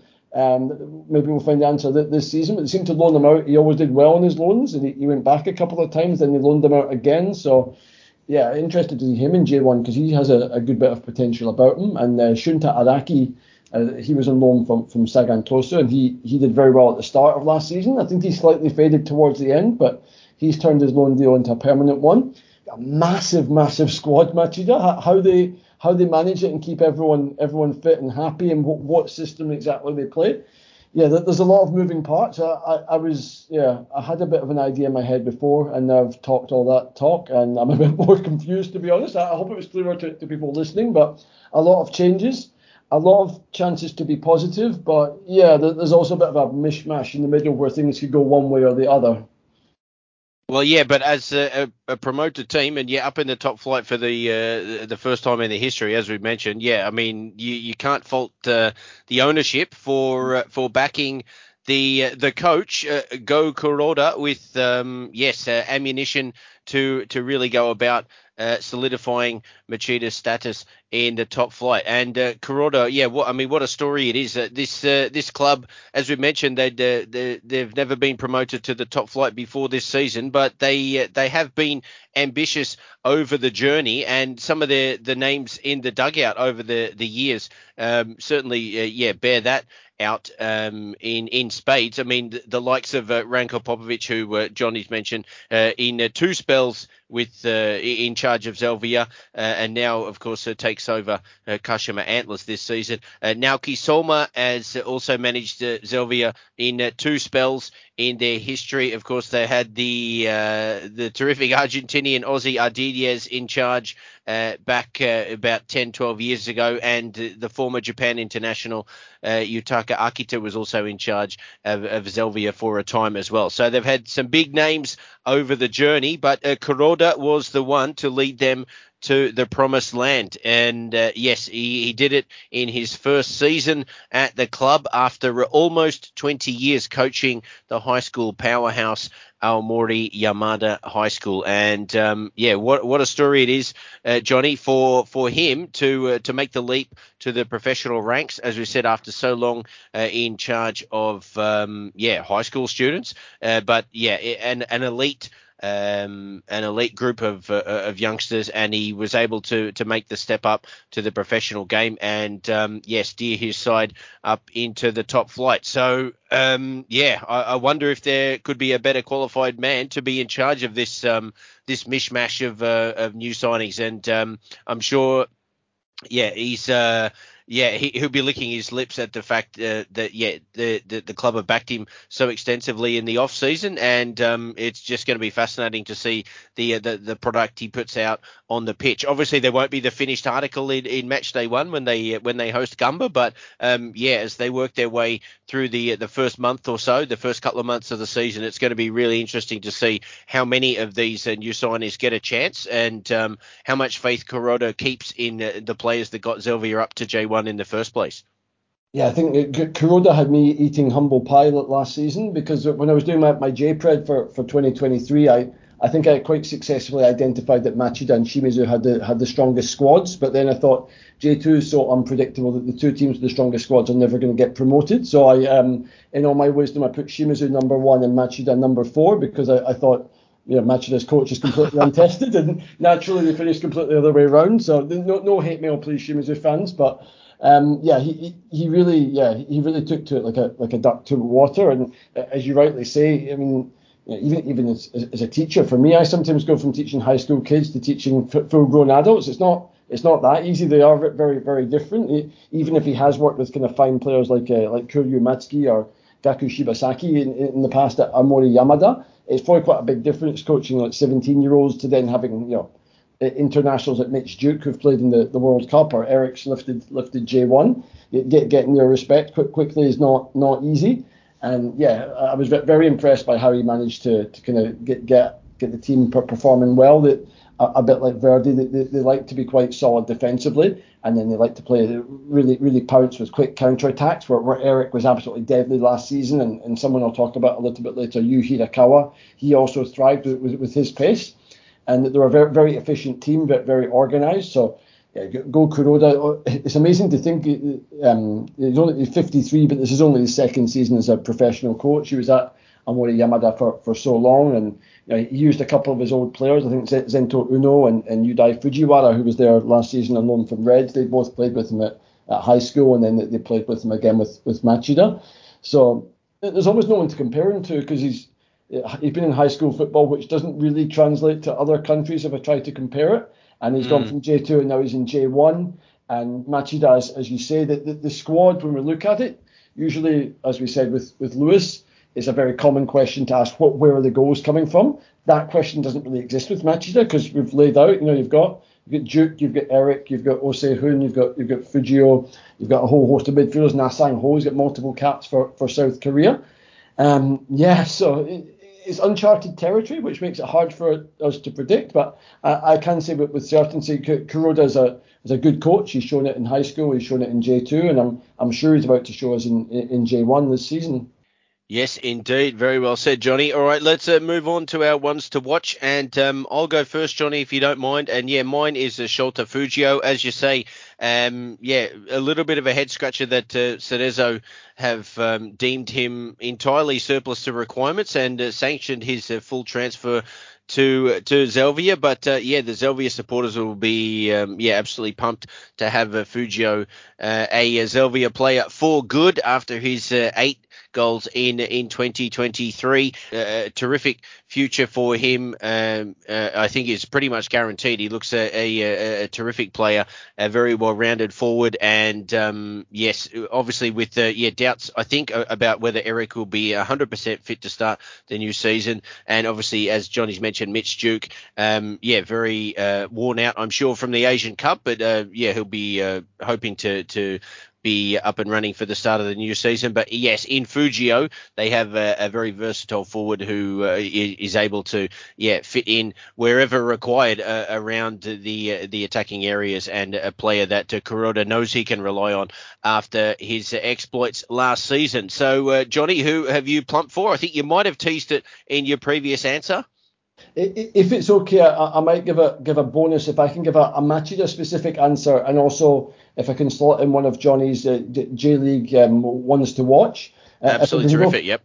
Go for the Machida one first. It's Kuryu Matsuki's old high school teammate Zento Uno, who really came onto a game in the second part of last season. I think he broke his foot in the first part of the season, which was his second year as a professional, but then he went on to make 18 appearances and score 3 goals at the back end of the season. He's a very good ball winner. He's a Paris Olympics candidate, gets around the field well, and yeah, he has the kind of energy I think Match they're going to need. I don't expect him to start from game one, but they have a few more experienced J1 players in the centre of midfield. But I think by the end of the season, he will be a regular player, and he'll probably have other J1 clubs and potentially some European sides looking at him in the not too distant future. So he's my Machida one to watch. Also for Machida, and you quite rightly said I tipped it earlier. It's another winger for Johnny's league-wide ones to watch. Yu Hirakawa, very very pacey. Last year was officially his debut season as a pro, even though he'd been out on one of the designated special player contracts in 2021 and 2022, and I think he played quite a lot the previous year, 2022. But 35 appearances, 6 goals, 4 assists. Can play as a winger or as a number 10. Can play on either side. But very very effective, and I'm really looking forward to seeing how he does this year. The only maybe downside is maybe slight temper issue for 5 yellow cards, and he also got a red card for two separate yellows in the same game. But yeah, I think he's one of the ones to really keep your eye on going forward. Hirakawa on the wing and Zento Uno in central midfield. Definitely keep your eyes peeled for that duo. Very well done there, Johnny. So yeah, definitely a couple of youngsters that I think regular listeners of Big Pod exclusively might not be familiar with. So yeah, Yu Hirakawa and Zento Uno, keep your eyes peeled for them in 2024. And so then, Johnny, as we begin to wrap Zelvia up, what are their prospects for the new campaign? As we've said, they've splashed the cash. They've backed Go Kuroda with a number of players. They've expanded the squad. Some might argue it's a little bit too bloated to cope in J1, but we shall certainly see. The club is clearly aiming high. In Eric, they have an elite proven J1 forward who, yeah, I think is ready to have a massive impact on how Zelvia go in 2024. And well, we asked the same question with Lewis, Johnny. So it obviously applies to Machida as well. Does the amount of derbies and rivalries this season for Zelvia and Verdy give them an advantage or disadvantage compared with Iwata? Are you expecting Machida to be scrapping around in the bottom 6 with the likes of Verdy and Iwata, or do you have them much higher in the table as you begin to piece your predicted table together? I'll be honest, I think out of the 20 teams, Machida, the one I have least certainty about. I think, like with Verdy, they might not go down, but I'm pretty confident they will be down around there, like I said, with Shonan or Tosu. I think Machida have a high ceiling and a low floor, if that makes sense. I can kind of see them either doing one of two things, like maybe similar to what Iwata did a few years ago, and they start like a house on fire, and they're up the top the first few weeks, but then they gradually kind of drift away to like a kind of 8th or 9th. Or they may kind of go down the Niigata route from last season, where they a couple of eye-catching early performances, but then they drift away, but then reinforce in the summer and kind of bounce back strongly. I think they'll be somewhere in the middle in that kind of 8th to 13th, 14th range. I mean, any newly promoted team, it can obviously go horribly wrong, but I think the percentage chance of them going down, I think, is very low, especially compared to the other two teams. The amount of goal scoring options that they have is staggering for a newly promoted side. But I don't think the defence is particularly good. You know, if you look at, you remember Junya Suzuki from his time at FC Tokyo, he's been a regular there. If you get him and Gen Shoji at the back, it might not be particularly brilliant the whole way through the team. And maybe if you kind of cross out the two forwards, the team doesn't look amazingly like a top 6 side. So, I mean, yeah, if things go well, they could definitely get a 7th or 8th. And they're definitely not going to be in the bottom 3, but there's a couple of injuries or it not really happening for Eric when he comes back. Then they could just kind of slip down to kind of mid-table, but below mid-table, 14th, 15th. But yeah, I'm generally pretty positive. I think there's a decent chance they could be in your top 10. Maybe over 50% chance they could be in the top 10. But yeah, as you've probably picked up from this little piece, I'm in two minds at how much credit I should give them or how I should temper my optimism. I'll say they'll be in the top half, but maybe around 9th or 10th. What about yourself, Ben? Yeah, I'm expecting right around mid-table. So, yeah, 9th to 12th, I think, is where they're likely to finish. But again, in their first season at this level, they certainly have brought in a number of players with top flight experience. So that's nothing to sneeze at. But yeah, it's going to be an adjustment period, I'm sure, for most of this squad, and Kuroda, of course, as well, the manager. I don't know, Johnny, this is a question I was planning to ask you without notice at the end of the episode after we've talked about Iwata as well. But I think the way that Verdy and Machida have approached the off-season, well, it's noticeably different. But as Lewis mentioned, budget restraints mean that Verdy were never going to be able to attack the off-season the way that Machida has. But do you think there's a right way to go about coming up to J1 for a club from J2? I mean, for the first time in the case of Machida, the first time in 15 years for Verdy. So for all intents and purposes, yeah, it's the first time in forever.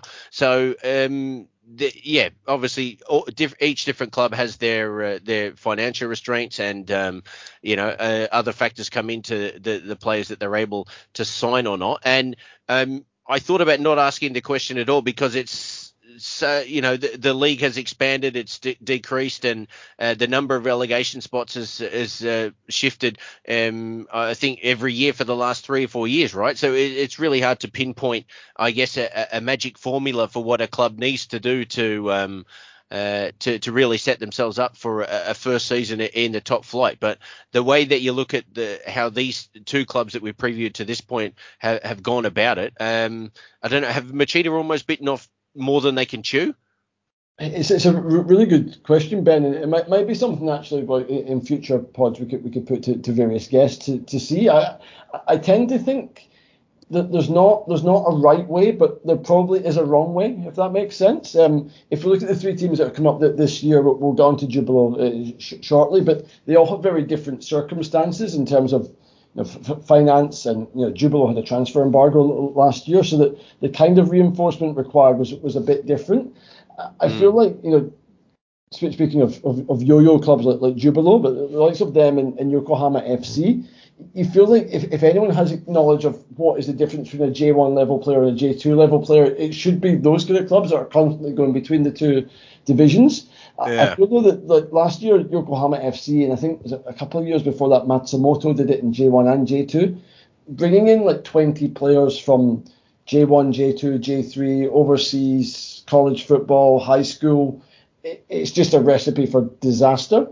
I think Machida do have a good enough base of players like the forwards and players who have been, if they've not necessarily been regulars, have been in very high performance environments at other J1 clubs, that even if they have kind of bought to excess, we might say, I think they can still ride that out and probably loan a few of the players out. So yeah, probably to answer your question, there's not one right way. It's probably specific, but club by club. But the wrong way is definitely to go about it scattergun. And actually, I realised that I didn't answer your question earlier about Derby, so I'll segue onto that if it's okay. What I'm interested actually to ask you, from a Kansai perspective, I've been guilty of calling them Kansai derbies, and I use the train lines like Keihan for Kyoto versus Gamba, or Kyoto versus Cerezo, or Hanshin for Gamba versus Visel, or Visel versus Cerezo. But Gamba Cerezo is a derby. Gamba Visel's had a bit more spite in the last few years, but Gamba Kyoto is basically a convenient away game, that there's no negative feeling in the club. So I wonder, is that the feeling especially from FC Tokyo to Machida? It's just I don't know if you can call Machida a convenient away day given how hard it is to get to the stadium, but it's in the same city. But is it really a derby? Well, I don't think it is. I mean, you know that the J League is going to try and concoct something, and maybe over time, if Zelvia can establish themselves and really kick on in J1 and be the noisy little brother, then maybe FC Tokyo supporters will take the fixture more seriously in a derby kind of aspect of I mean, obviously every game is taken seriously, but the fact that it's a prefectural rival in this case, I don't, as far as I know, the two clubs have never faced off in a competitive game before in any competition. So we're part of the same prefecture, but none of the three clubs actually play in the center of Tokyo on a regular basis. So, a lot of jokes are made at FC Tokyo's expense about being a Chofu FC, and I take that on board, and I wish the club would relocate to a more central location. And obviously, people have said that Cyber Agent have tried to rebrand as Tokyo Machida Zelvia and all this kind of stuff. So they want to really put a marker down in Tokyo, but being out in the western suburbs of the prefecture in the city of Machida is a difficult way to really nail down the center of the city. But up to this point, you have to commend the way that the club have got to this point, and it's just a matter of from now, if they can take the right steps to establish themselves, and along the way, then they hope they'll go from noisy little brother to legitimate rivals. And we'll wait and see, as we say, how the J League will go about constructing this particular rivalry. As Lewis said, they've tried to make one with Verdy that hasn't really caught on until the Byron Vasquez situation last season, but it's a really interesting little subplot, I think, to the 2024 campaign. So we've said it, I think, with each and every club to this point, but we really mean it this time. Machida's season is going to be a fascinating one, and it sounds like both Johnny and I are both positive about how they might get on and their chances of survival. I wonder if we can say the same at the end of our preview of Jubilo Iwata, the third and final team we'll preview on this episode. Iwata were promoted from J2 after finishing second, goal difference ahead of Verdy, and most importantly for them, a point ahead of prefectural rivals Shimizu. They finished at 12 points adrift of Machida, as did Verdy, of course, and bounced straight back up, having finished bottom of J1 in 2022. And they've split their time evenly between J1 and J2 in the past 10 years. But of course, back in the day, they were three-time J1 champions, all the way back in the late 90s and the early 2000s. So a club with pedigree that, has fallen on hard times, but back in the top flight for this new season. Last year in J2, of course, a 42-game season. There are 74 goals for, was the third best in the division. They had 8 players get at least 5 goals, with Dudu, Ryoja Main and Masaya Matsumoto leading the way with 9 apiece, while central midfielder Riki Uehara got 8. And their 44 goals against was a joint 4th best in the division. So, yes, they've left S-Pulse in their dust, Johnny, and they've returned to the top flight. And I believe the transfer embargo is now a thing of the past. So they've they've attacked getting some new blood in to the team. And I guess all things considered, they do deserve credit for bouncing straight back up to J1 at the first time of asking.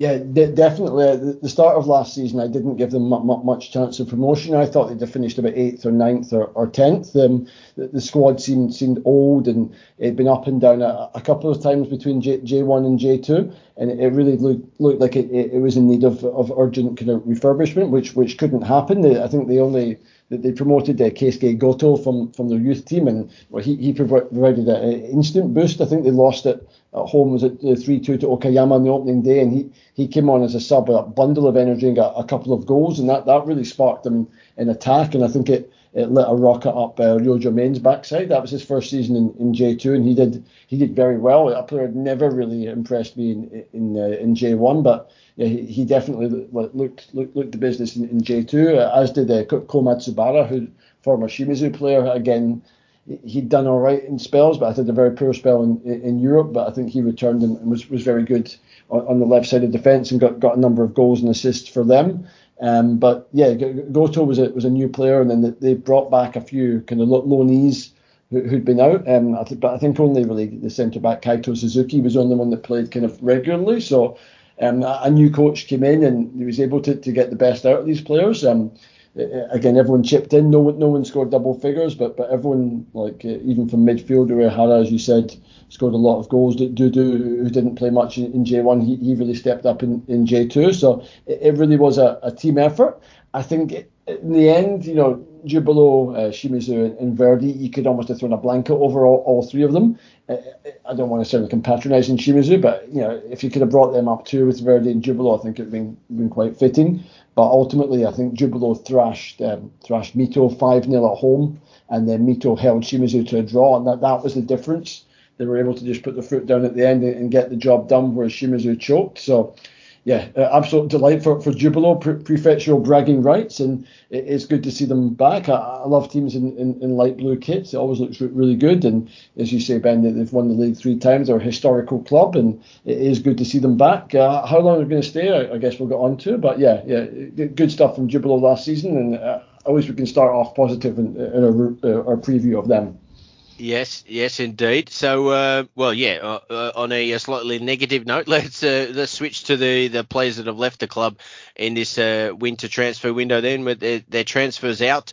Probably the biggest one is Yuto Suzuki, whose 10 assists last year were the joint best in J2. He's gone to Shonan Bellmare, and very much a sideways move on paper, but we'll wait and see how that works out for Suzuki.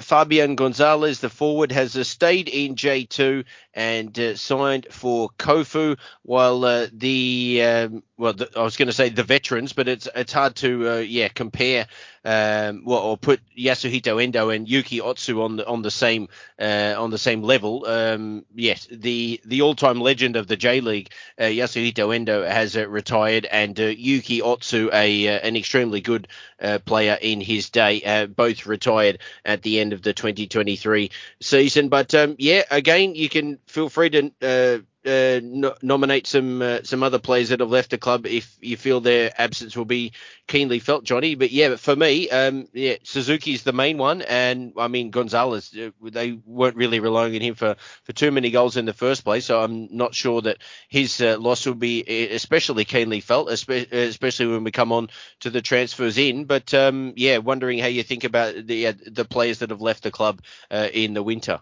Yeah, I definitely agree with you. Suzuki is the big loss, although as we'll come on to it, I think Jubilo could have fixed the issue, but by signing a a good replacement, which they haven't really done. I think it makes sense in a certain way, because last season they've been a back three team for a long time, but they were a 4-2-3-1 side last year, and Suzuki played mainly as a right back. And I don't think he's really a right back at J1 level. So going to Shonan makes sense in that he can play as a wing back on either side, or even as an inside forward, and he's not as exposed defensively. So it makes a lot of sense for Suzuki and for Shonan. But I think they've been a bit of a hash of actually replacing him. Of the others that have gone, again, I don't want to sound like a broken record, but that transfer ban really has kind of skewered, like, you're almost having two years worth of transfers been done in this window by Jubilo. So it makes an awful lot of sense that players like Naoki Hata, the long-serving goalkeeper, Endo and Yuki Otsu, they've all retired at the end of this season. And I think the long-serving experienced midfielder, Kosuke Yamamoto, he's gone to Matsumoto in J3. So quite interesting, because for as far back as I can remember, Jubilo have always been an ageing side, but just looking at the squad composition, now only three outfielders are 30 or above, so there's been a big change. The other players that I'd mention would be Dudu, who's now he's changed his name to Eduardo now that he's gone to Jeff, because they already have a Dudu. But yeah, he didn't play much in J1 last year, but he had 9 goals and 104 shots in 39 games. So he definitely shoot on sight. We'll go on to the kind of Brazilian arrivals, but in a minute. But I'm slightly, I think the fans were a bit slightly perplexed that he'd gone. I'm not convinced all the new Brazilians are actually better than the one they've just let go. But that remains to be seen. And also, I talked earlier about Keisuke Goto. He came up from the youth team last year, and he promptly impressed so much that he's now gone to Anderlecht's under 23 side in Belgium on a loan deal. So I doubt we'll see him back anytime this season. That'll be a bit of a loss, but again, it remains to be seen how the newcomers do to see how much of a loss that will be. But yes, it's Suzuki the big loss, and the others kind of all about kind of bringing the average age of the squad down, I think. So like the other two sides, a number of players have gone out, but not too many that really hurt the starting 11 too much.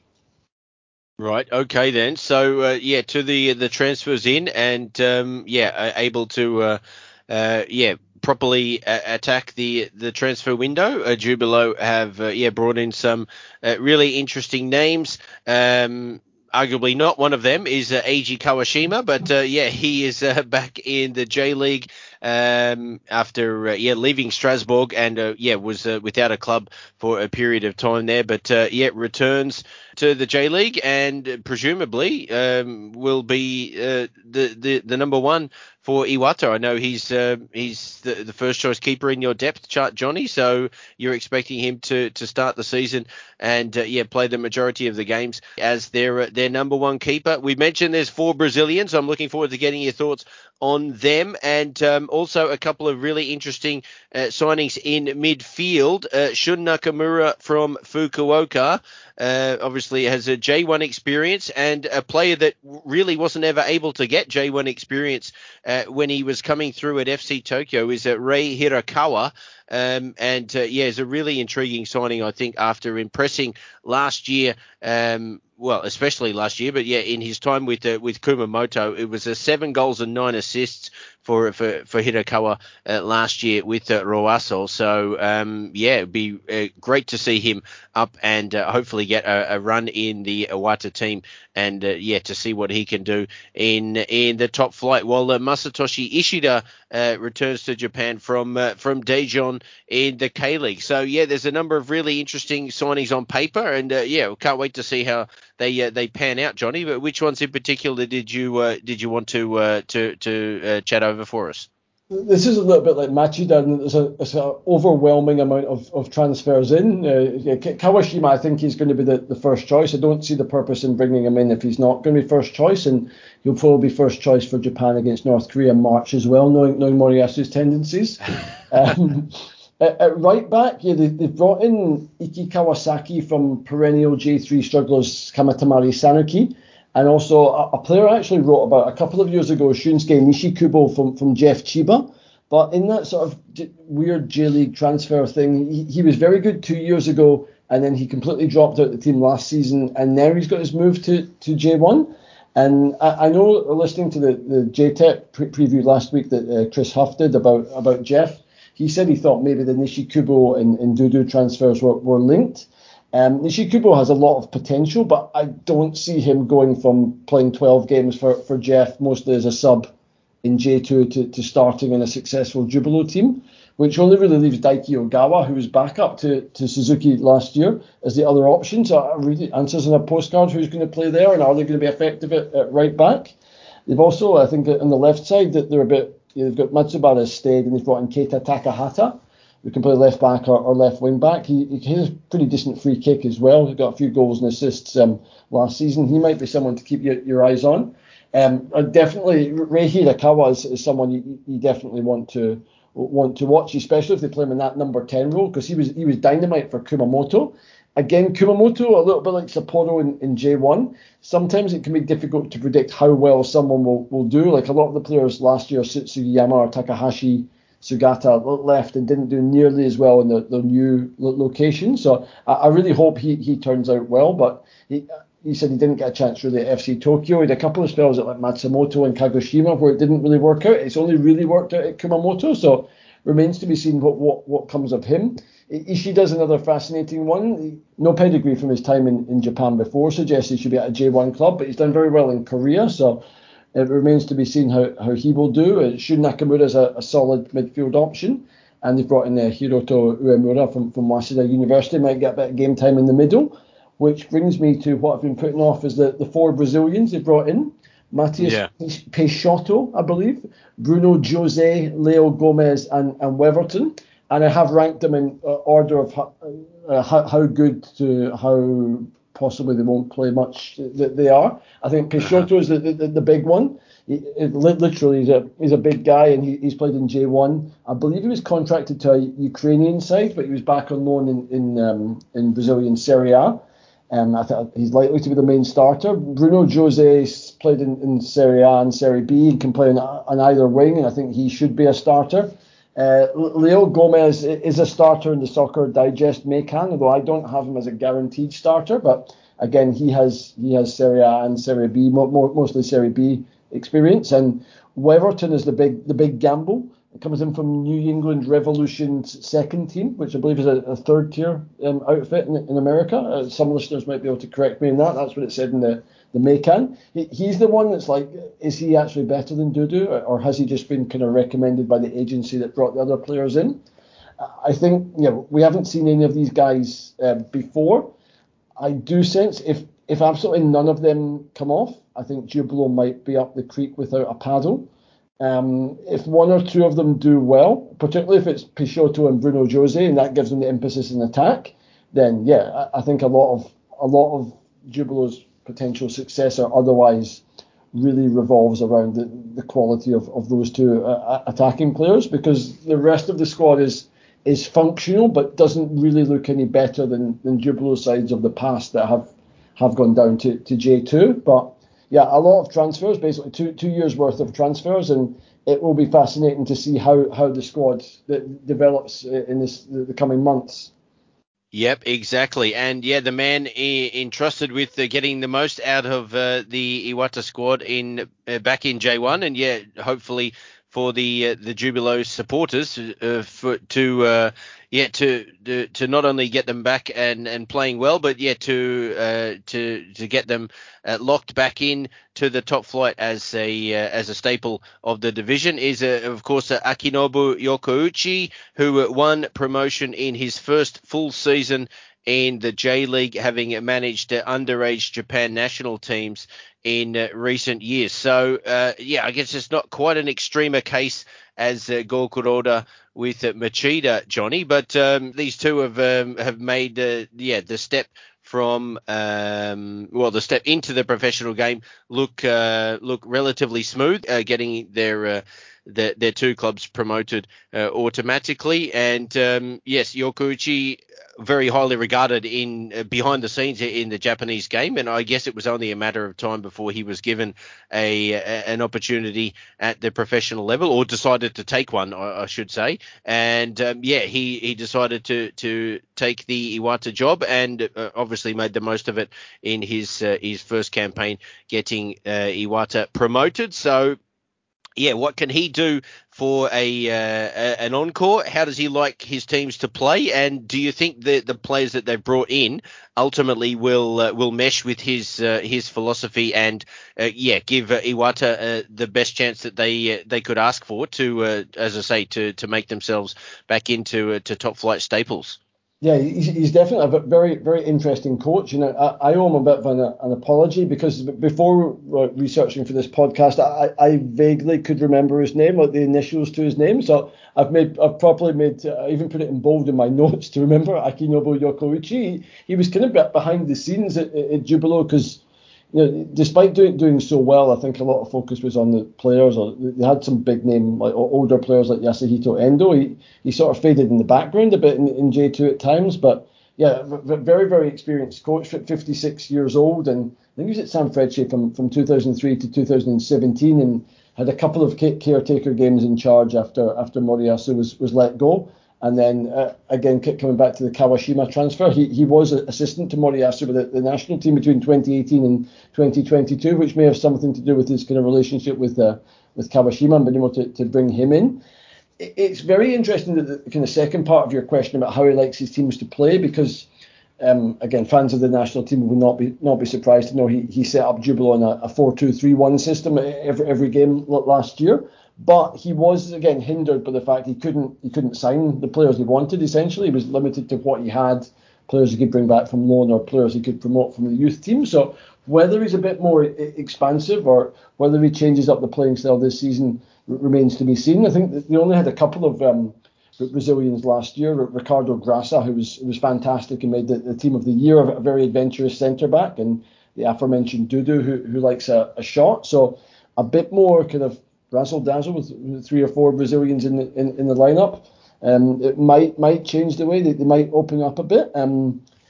Again, the team, I think, like I mentioned earlier, that right back seems to be a glaring area where they don't have the strength to play in.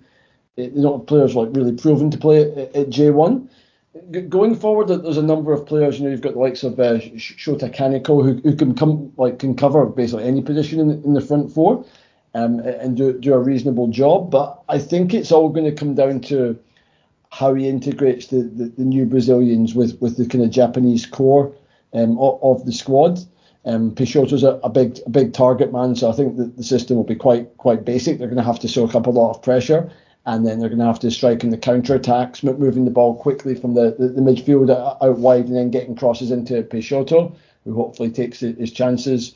Or the ball breaks to the likes of Hirakawa or Yamada in behind. Yeah, so again, like Kuroda, it's only his second season. He's only known success. He's got Jubilo promoted for the first time of asking. He seems to be well respected by the players and liked by the fans. Maybe not the most exciting brand of football you're going to see, but it may well prove to be effective in getting. I mean, it seems strange to say about a club as famous and as big as Jubilo that merely staying up would suffice, but a bit like Verdy, I think that's quite true. So, it remains to be seen if he's got a few more cards up his sleeve with a few more players this season. But it was quite basic and effective last season. So let's see if that works again this year. Yeah, really interesting appointment when that was made by Iwata, and obviously, yeah, as we said, it bore fruit with them earning promotion straight back to the top flight. So yeah, we'll be following Yokoichi and his team, obviously with interest at the start of the season to see how they cope with life back in the top flight. It doesn't get much harder than hosting the defending champions on the opening day, but that's the task in front of Jubilo on Saturday afternoon, and sure to be a terrific occasion at the Yamaha Stadium. But so we have been mentioning some of the games coming up in match day Matchday 1 listeners, we can promise you a full preview of the opening round at the end of our next preview episode that will cover FC Tokyo and Nagoya before, as we say, looking ahead to Matchday 1. But before we leave Iwata, Johnny, we've got to do our ones to watch and indeed our final overview of their prospects for the campaign ahead. Another of my J-League boyfriends, Hiroki Yamada, is back in the top flight, and I hope that, the 35-year-old club captain can roll back the years in another top flight stint. But I don't know if you will have gone for Hirokawa as well, but I'm going to have to.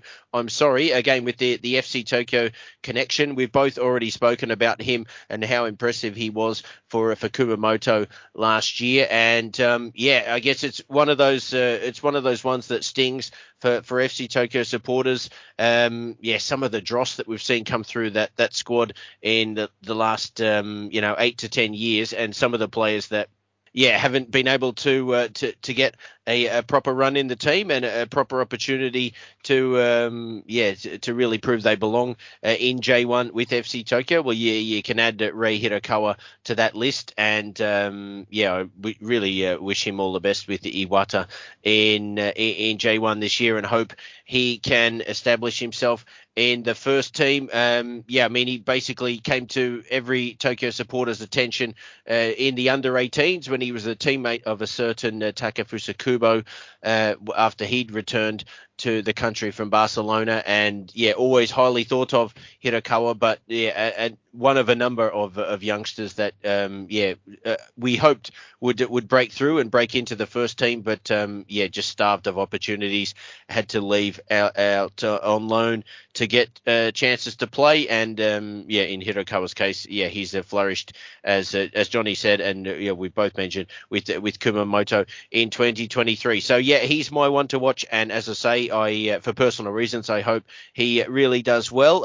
Who are you looking forward to seeing, especially for Iwata in 2024, Johnny? Yeah, well, first of all, I fully endorse everything you said about Hirokawa. He's been absolutely fantastic to watch for Kumamoto the past 18 months. And the fact you mentioned Yamada as well, who plays the same position. And I mentioned Kaneko, who can play there too. Hopefully that kind of number 10 area will be a real source of strength for Jubilo. I'm going to go for someone who's going to be my final Johnny's league-wide one to watch, and it is yet another winger. It's Yosuke Furukawa, who's a kind of young player. He's a bit of a dribbler in the Kaoru Mitoma mold. And people might remember back when Jubilo were last in J1 in 2022, he made something of a splash by scoring the winner away to eventual champions Yokohama F. Marinos in a very crucial 1-0 win near the back end of last season. He played a bit more regularly in J2 last term, started to establish himself a bit more, but more as a kind of super sub, which I think we might see him kind of down the left this season. He went to Shizuoka Gakuen, which is Reo Hatate's alma mater, and we might not be too dissimilar to him as well in some ways of his play, but hopefully he can get a few minutes this season, maybe mostly as a substitute early on before potentially establishing himself as a starter towards the business end of the season. But Yosuke Furukawa, he's my Jubilo one to watch, and he's also number 5 in Johnny's league-wide players to watch this season. All right, tremendous stuff then. So, let's wrap it up then with our overall thoughts on Iwata in 2024. I'll let you go first, Johnny. I'll repeat what I said earlier. If none of the Brazilian signings work out, they're going down. If Peixoto and Bruno Jose live up to their expectations, then they can stay up. But I don't see them, a bit like other teams have spoken about, I don't see them being out at the bottom 5 or 6. I think they're going to be down there all season. It's going to be a tough season, and they're really going to have to rely on taking chances when they come along, because they might not always come along too often. Are you any more positive, Ben? No, it's hard to be, I think, but they obviously have recent top flight experience and some interesting signings. I think a lot does hinge on the Brazilians and also players like Hirokawa and whether he can settle and become a first team regular and carry on his good form from the previous season. Obviously, the club will be desperate to avoid a repeat of 2022. Hopefully Yokoichi is the right man for the job and can prove his mettle quickly as a top flight manager. Obviously, extremely experienced, as we said, behind the scenes with the national team. But a lot hinges on how he can get Iwata organised and I think rigid enough at the back to eke out enough points to keep themselves interested throughout the journey. It's going to be a long road, but I think overall they can be reasonably hopeful that there'll be as we've said, as our previews have rolled on, there's likely to be a group of 5 or 6 teams that will be in and around the dogfight, and I don't think Iwata would have unrealistic expectations of being outside of that group for too long this season. So they'll just have to hope that their signings click and as we said, Yokoichi gets them organised enough to win enough points to hang on. So we shall see, and for different reasons, the 3 promoted teams, all fascinating watches ahead in the new season, no doubt. So we'll leave it there, I think, Johnny. Another bumper episode, but 3 fascinating teams to preview, and that leaves us with just 2 more to go, and then, as we said, a look ahead at match day 1's fixtures. So another great episode. Thanks for everything on this one, and looking forward to the next. Yes, it was fantastic talking to Lewis earlier, and it feels like we've definitely earned our corn today, because a lot of transfers at all the newly promoted sides as always, and I'm looking forward to joining the FC Tokyo party with you and Thomas tomorrow night. So I'll speak to you soon. Thank you.